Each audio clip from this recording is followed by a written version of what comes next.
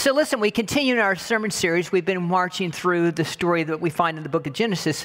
And I'm using this book, Lucado's book called We Will Get Through This, Hope and Help for Our Turbulent Times, which just seems to be very appropriate for all that we're, once again, going through with the pandemic as we continue to make our way through all this. And we've been in it over a year.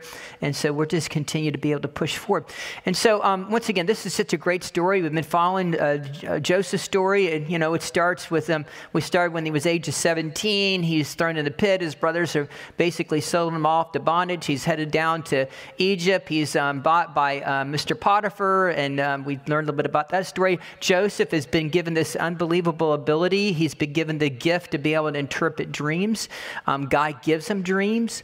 And so the dreams actually turn out to be somewhat of a blessing or curse because, has this dream that his brothers are bowing down to him. Not only is he not only his brother's going to bow down, but his father's going to bow down to him, and they don't really know how to take all that. And so they were so angry, jealous of him. And so we continue to march our way through the story. And once again, we find him going from a pit, and then he ends Mrs. Potiphar tries to seduce him, and then he ends up in a prison. And that's where we pick up the story today. And so let me just read this one little excerpt for today. And I've got three words that I shared with you all how we're going to get through this. Last week we talked a little bit about prayer, and we talked a bit about perseverance, and we talked about the presence of God. And I really believe strongly about that. I really believe that with following, how are we going to get through things? And this is what we find over and over in the Bible. I really believe in prayer. Can I be amen on that? Do you believe in prayer? I believe in prayer. I believe in perseverance. Sometimes we get knocked down and we pick ourselves up. I really believe in that. So perseverance is really important. But the presence of God continues to walk with us, that God doesn't forsake us. He's not going to abandon us. He's not going to leave us alone. That's what I love this, one of my favorite verses in the Bible, the 23rd Psalm. Yea, though I walk through the valley of shadow of death. I've continued to cling to those words. Every time I do a memorial service, I read those words. It's something we continue to cling to, that God doesn't leave us in the pit, but he continues to help us walk through these times of our crisis in life. Today, I'm going to give you three new words that we're going to think about. The first word is about testing. And I know that we throughout our lives, from time to time, we do get tested. And we're going to find this in the story today. Joseph gets tested. The second word has to do with waiting. And sometimes we have to wait patiently. And I'm not the most patient person in the world. Anybody have a problem with that as well, right? So the idea of waiting and testing. And the third word, as we get to the very end of this, and I'll highlight this at the very end of my message today, is the word disappointing. Because I know for a fact that Joseph was deeply disappointed at one point in his life. But yet God continued to be with him through this. So let me just read a little excerpt from the story today. It comes from the book of Genesis, the 40th chapter. And so this is the part where Joseph has been thrown in prison. He's been there.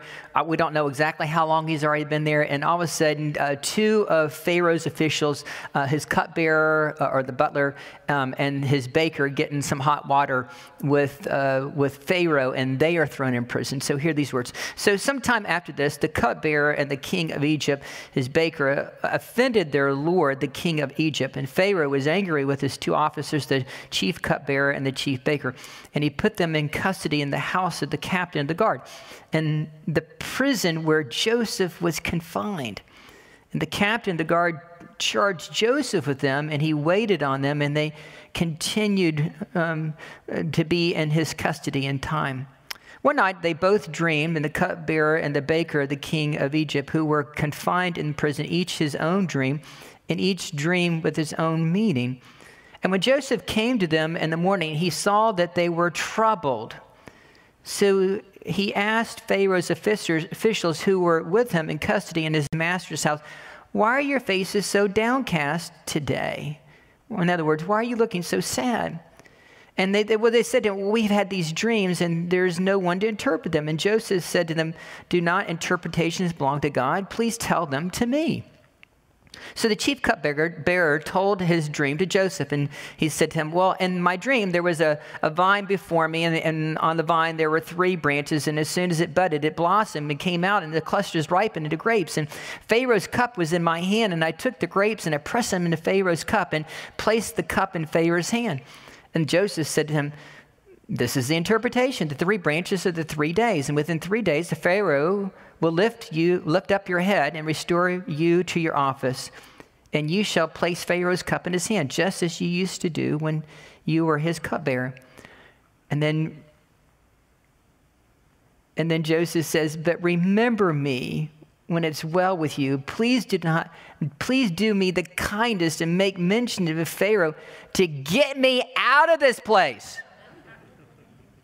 For in fact, I was stolen out of the land of Hebrews, and here also I have done nothing that they should have put me into this dungeon. This is the word of God for the people of God. Thanks be to God. Amen and amen. So I love this part in Lucado's book. He talks about in life that he talks about tests. And immediately when he started talking about tests, my mind immediately started thinking about pop quizzes. He does mention pop quizzes in the book. And life, let me tell you something. I dreaded when the teacher would say, okay, kids, put all your books in your desk and take out a piece of paper and your pencil because I'm going to give you a pop quiz today. I dreaded those words because I just want you to know I was not the sharpest tool in the shed. Matter of fact, I even have my report cards here to prove that today. I hated those words. Pop quiz. I mean, I did well to get out of 2nd grade. I did well to even be prepared for the test. But to get a pop quiz was really just detrimental to me. I just cringed at it. I mean, think about the word pop quiz. I mean, those words just made me shake my boots because, listen, what is a quiz designed? It's designed to pop you, smack you, right? That's how I interpret it. A pop quiz. And one of the things in life, I mean, life is full of pop quizzes. I mean, like, for example, a lot of times have you ever got an email from someone that maybe is angry with you, or put out with you, or you said something to offend them? I usually get those on Monday morning. And I always start out with these words, thank you so much for your note. Pop quiz, right? Or sometimes when you're fiddling around on the internet, all of a sudden something can pop up on your screen that may be inappropriate. And it's so tempting that it could take you to a place that you shouldn't go. Pop quiz. Or sometimes, I don't know about you all, but when I pull out here on 466, there are times in which people have honked at me. And as God is my holy witness, this is what I know that this is terrible. But you know what happens usually when people honk at me? I usually honk right back, right? Unless, of course, if you have I see one of these new covenant decals on your car. Now, I know, right? But every day really is a pop quiz. Friday, I was actually, here's another example. I was at Walmart. Don and I went on our little date, went out to dinner, and so we went to Walmart. And so I have gone into Walmart, I don't know, 1,000 times. And so I just walk in. I'm just going to go shop, right? So I walk into Walmart this last Friday night, and a lady stops me. She's the welcome lady for Walmart. And she says, stop. And I said, what? I'm just want to shop. I'm taking this bag. She says, you have come in the wrong entrance. You have come through the exit. And I'm like halfway in the store when she stops me. So I look at her like, there's not even anybody around. What's the problem? And so finally I looked at her and she wasn't going to let me in the store. So I literally, I walked out of the store about 6 feet, and I walked at 4 feet this way, and I went in the entrance to make her happy. And my wife looked at me and said, Harold, thank you so much for not embarrassing us tonight. Life is full of pop quizzes. I was thinking about my dear friend Dave Johnson this week. You know, Dave did a marvelous job this last Tuesday. He came to our men's prayer, our prayer. We actually normally have prayer breakfast, but we had just granola bars and coffee. It was just a social time. And so Dave was selected to give his testimony. Now, Dave Johnson, I don't know if you know him, but many of you probably heard his story. And Dave Johnson really is a true Vietnam War hero. And his whole life really changed on July 5th, 1972. So he gave us his testimony, and his story goes something like this. He was shot down over enemy lines, and the Vietnamese were shooting at him. They were trying to, and so when he was shot down, he realized that all of a sudden, this is what his life came down to. He knew that either at those moments, either he was going to be shot and killed, and if he wasn't shot and killed, he was probably going to be maybe captured and killed. Or the third scenario is he was going to be captured, and then he was going to be tortured, and then he was going to be a prisoner of war, and God only knows how long that was going to last. Those were his options. And the fourth option was he was hoping that someone would come and rescue him and his buddies. And so it's a pretty amazing. Matter of fact, in his testimony, he quoted Winston Churchill, who said, "There is nothing more exhilarating than being shot at and being missed." And he lived that. So Ann Curry actually saw his story, heard about his story. Here's a picture of Dave and Ann Curry. And so Ann Curry used to be the anchor for NBC, and she did a story and and so on that particular day, July 5th, 1972, he sent out a mayday. Dave was the colonel, and he pleaded for help. And so a guy named Bruce Grable heard the plea. He was a chopper pilot, and he got his crew, and they all jumped into their chopper, and they went to go rescue Dave and his men as they were being shot at. And what David was really impressed, he said, and he reminded me this week when I had a conversation with Dave after the devotion, he said, Harold, Bruce did not have to do that. He knew that he was putting his life on the line, but he came to get us anyway, him and his crew. And then so they came swooping in, and they got them all out of there. Amazing. They were being shot at, and I imagine the bullets were going right. I think he said the bullets were actually going right through the helicopter. It's just amazing they survived that.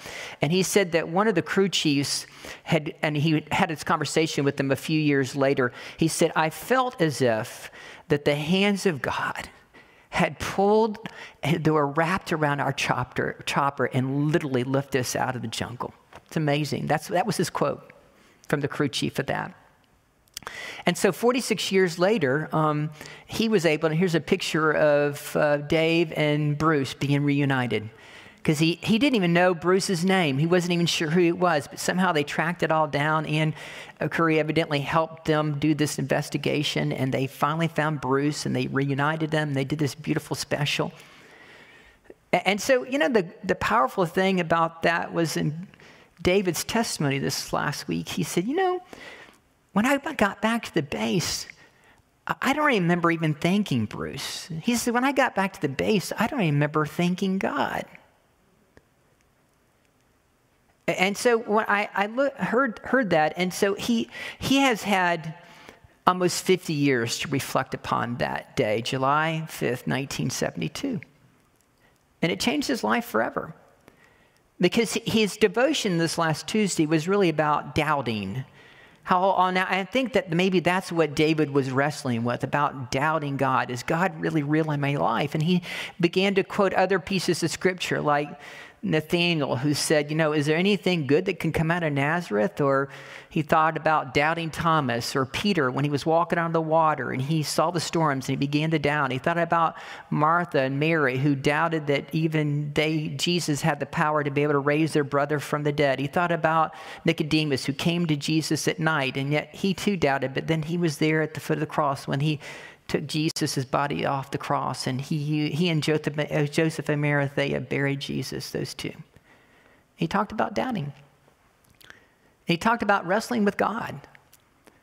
And so, I thought that idea about wrestling with God was really profound. And I mean, haven't we all at some point in our life wrestled with God in the midst of the test that we've all endured at some point in our lives? And I tell you, you talk about, here's just a thought. I really believe that life throws us pop quizzes like, go out here, someone honks at you, so go on the internet, you get an email from somebody, or you go to Walmart and someone says, you can't come in here. I mean, those are simple little things, but they do test us how we're going to deal with something, right? But I also believe this, and I can tell you, I've testified this. I think that 3 or 4 times throughout your life, you really, truly are tested. And I think that David's day on July 5th, 1972, was almost like a mid-year exam. And so he felt, I believe, that he was going through a test. And therefore, he began to kind of wrestle with God. And so he spent the last 50 years really coming to this idea that God really is true, that Jesus Christ really did die for him and was redeemed. One of my favorite quotes that David shares over and over again, he says, there is no greater love than this, that a man laid down his life for a friend. And he actually experienced that in Vietnam. Wrestling. Don't we all wrestle with things? Even in the midst of the times of trials and tribulations and being tested.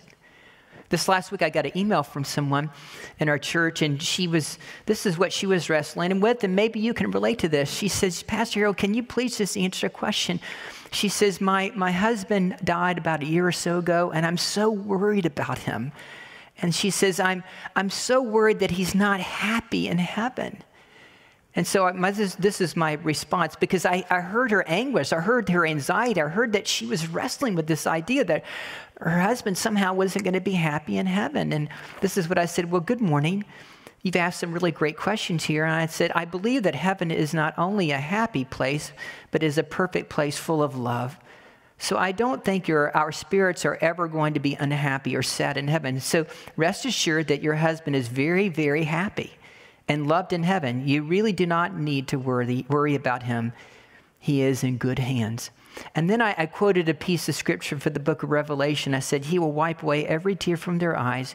There will be no more death or mourning or crying or pain, for the old order of things have passed away.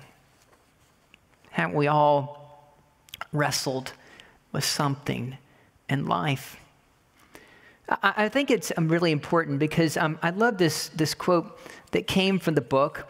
And let me just read a little excerpt from it. It came from, Howard Rutledge had a different experience than Dave. He was in Vietnam, and his D-Day, his important day, the day in which he was tested, actually came on November 28th, 1965. And this, the three scenarios that David hoped that would never happen, and he actually got what he wanted. He got rescued. This guy didn't. He ended up becoming a prisoner of war. He said, when the door slammed, the key turned on that nasty, rusty iron lock, and a feeling of utter loneliness swept over me. I lay down the cold cement floor, a 6x6 prison. The smell of human excrement burned in my nostrils. A rat large as a small cat scampered across the slab beside me. The walls and floors and the ceilings were caked with filth. Bars covered in tiny windows high above the door. I was cold and hungry.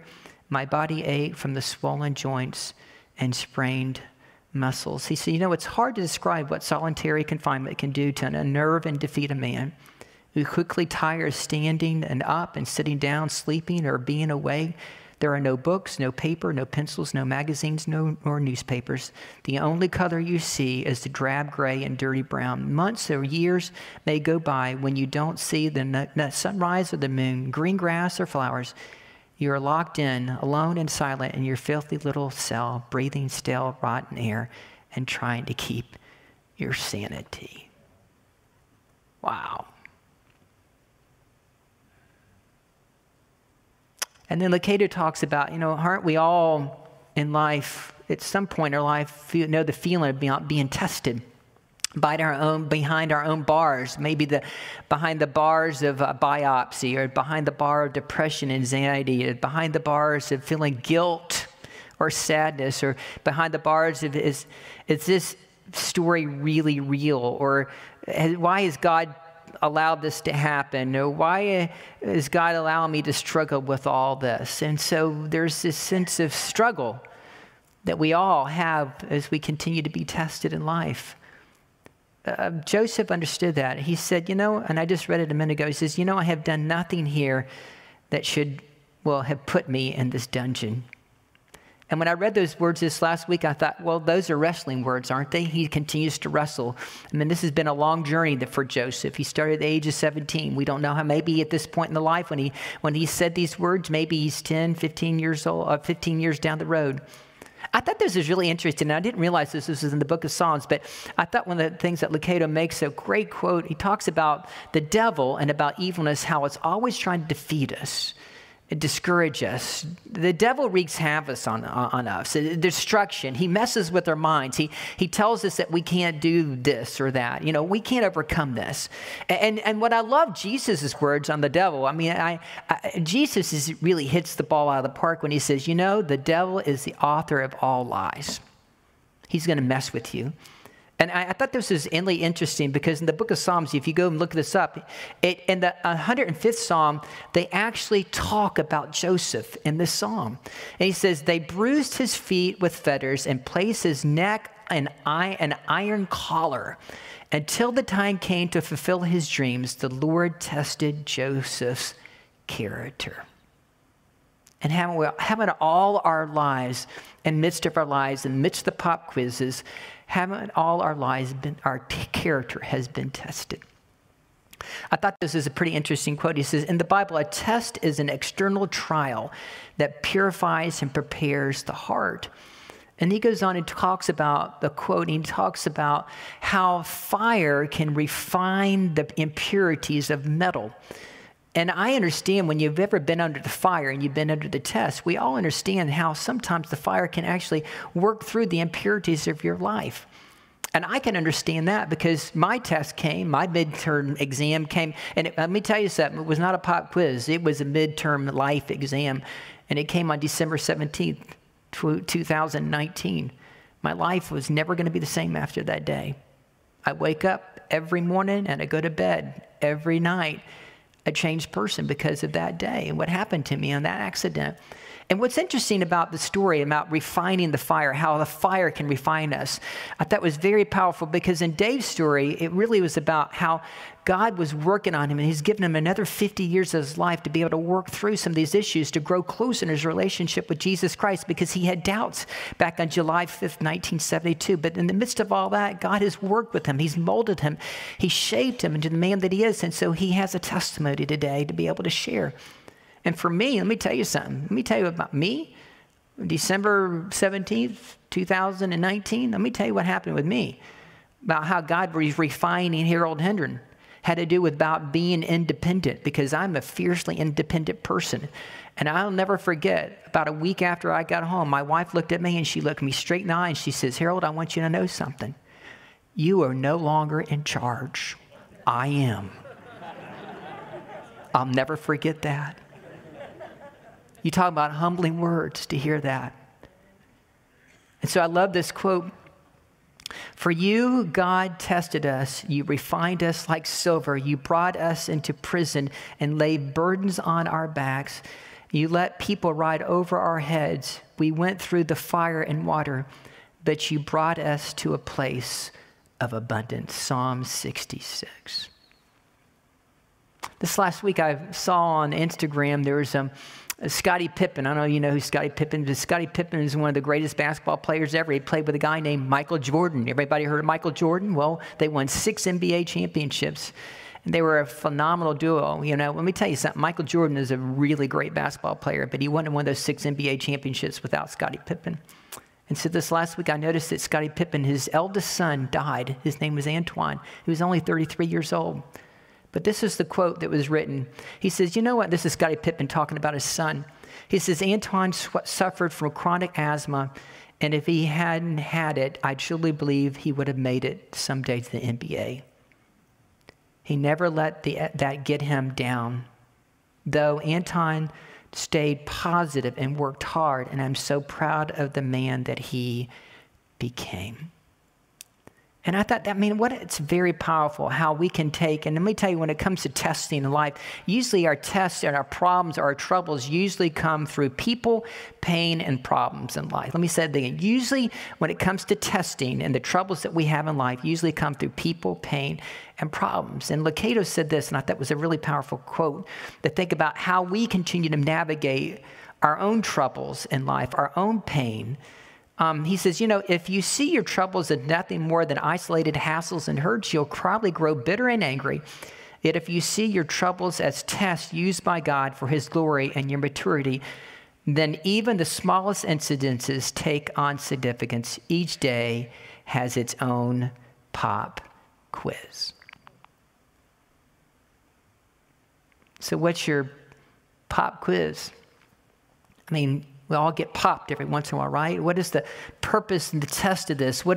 Why is Joseph in prison? Why did I get run over on a truck? Why did Dave almost get killed in the jungle? Why does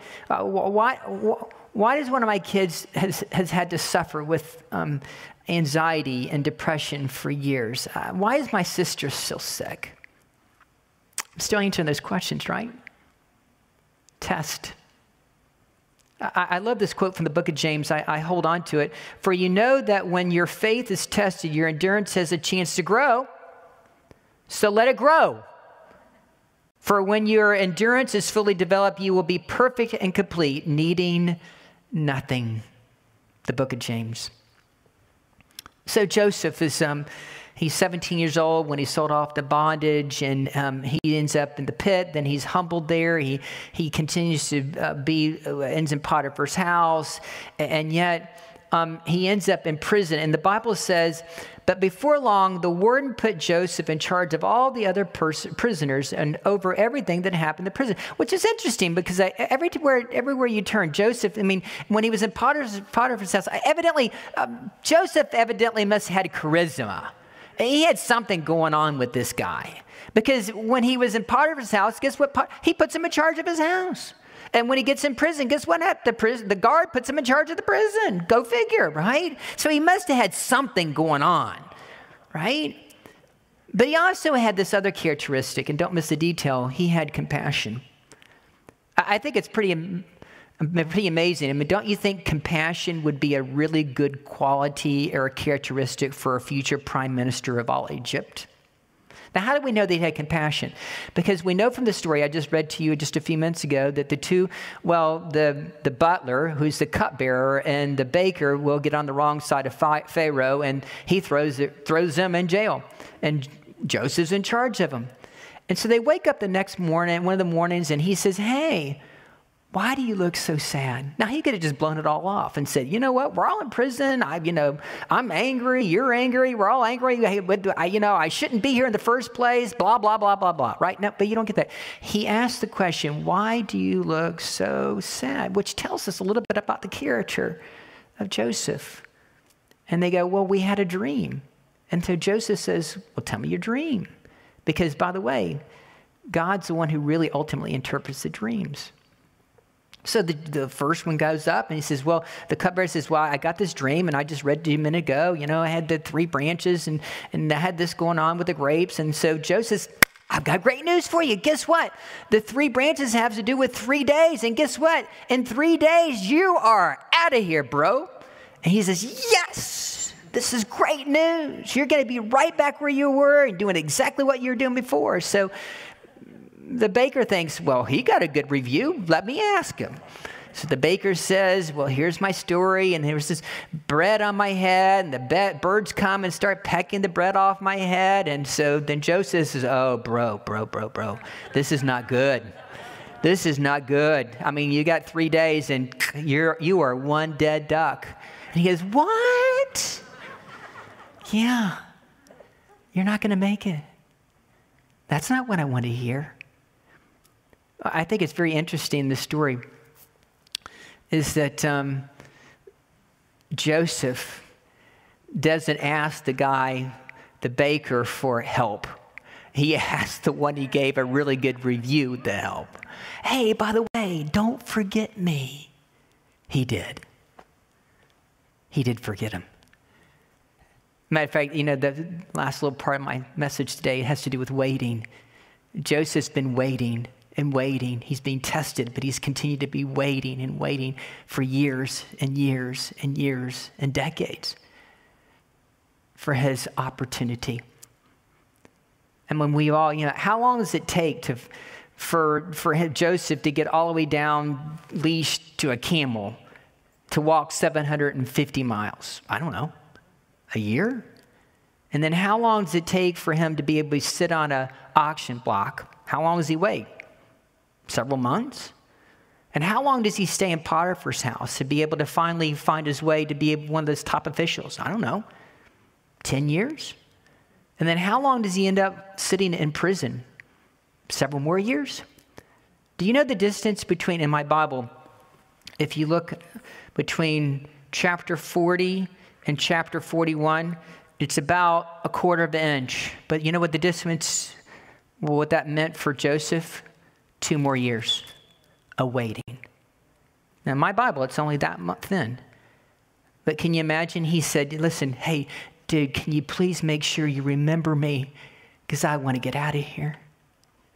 Haven't we all been, at some point in our lives, waited and waited and waited on God to answer our prayer? And there have been times in our lives that we've been disappointed. I know I've probably have disappointed you, and there have been times in which I've disappointed my wife and my children. We've all disappointed each other at some point in our lives. But the truth of the matter is, and I think this is a really good point when they think about life, is that, God is not in the disappointing business. That God is, once again, the idea of waiting in the Bible is sustained effort to keep us focused on God through prayer and belief. Waiting. I thought this was really interesting here. I have a couple little thoughts. That on Wednesday, I was over here, the idea of waiting patiently. Patience is not one of those things that's really easy to me. So there was one of our members of our church was coming in, and this particular lady struggles. And she has a hard time walking. She walks very slowly, but she is committed, and she was coming to church. And so I saw her coming from the distance, and it was going to take her a little while. So I just stood at the door waiting for her to open up the door for her. And I said, well, come on in. Let me hold the door for you. I don't know how long it took for the distance between the parking lot to get to the door. But as she passed me, this is what she said. Pastor Harold, I can't do much, but I can pray. She was coming Wednesday to pray with our prayer ministry. That was worth the wait. We continue to wait. We have pop quizzes in life. Sometimes we had midlife and midterm tests. And what I love about this story, and here, don't miss the detail. This is about testing. It's about waiting. It's about the journey that we've been on with Joseph. Sometimes we're even disappointed. But here's the truth that we find. I love this. This is the last little detail.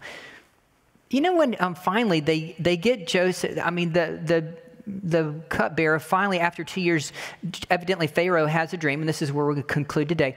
So Pharaoh's got a dream, and he says, I've had this dream, but nobody can tell me what it means. And so the guy who was the cupbearer says, I know a guy.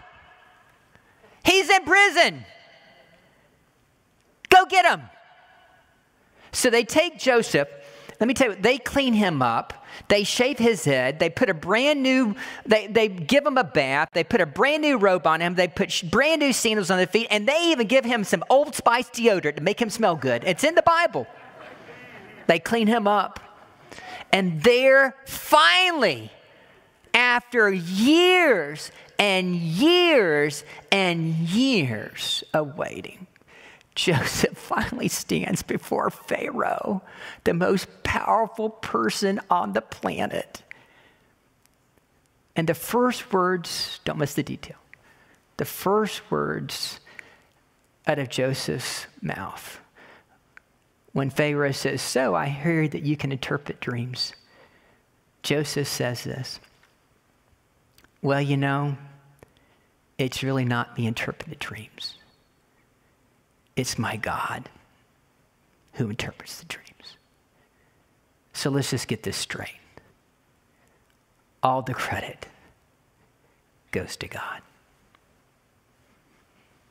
Lord, we're grateful for the day you've blessed us with and the worship experience this morning, the beautiful music. And once again, we really do give you the credit today. We give you the credit for our lives, for every day is a gift from you. And we're grateful for the air that we breathe and the creation you have created and the earth that you've been able to bless us with. And we are so thankful that you have, once again, let us just give you credit for you sent us your son, Jesus Christ, who was willing to live and die and lay down his life for us in order that we might have happiness and joy and peace in heaven. And I know for a fact, Lord, that is not going to disappoint us.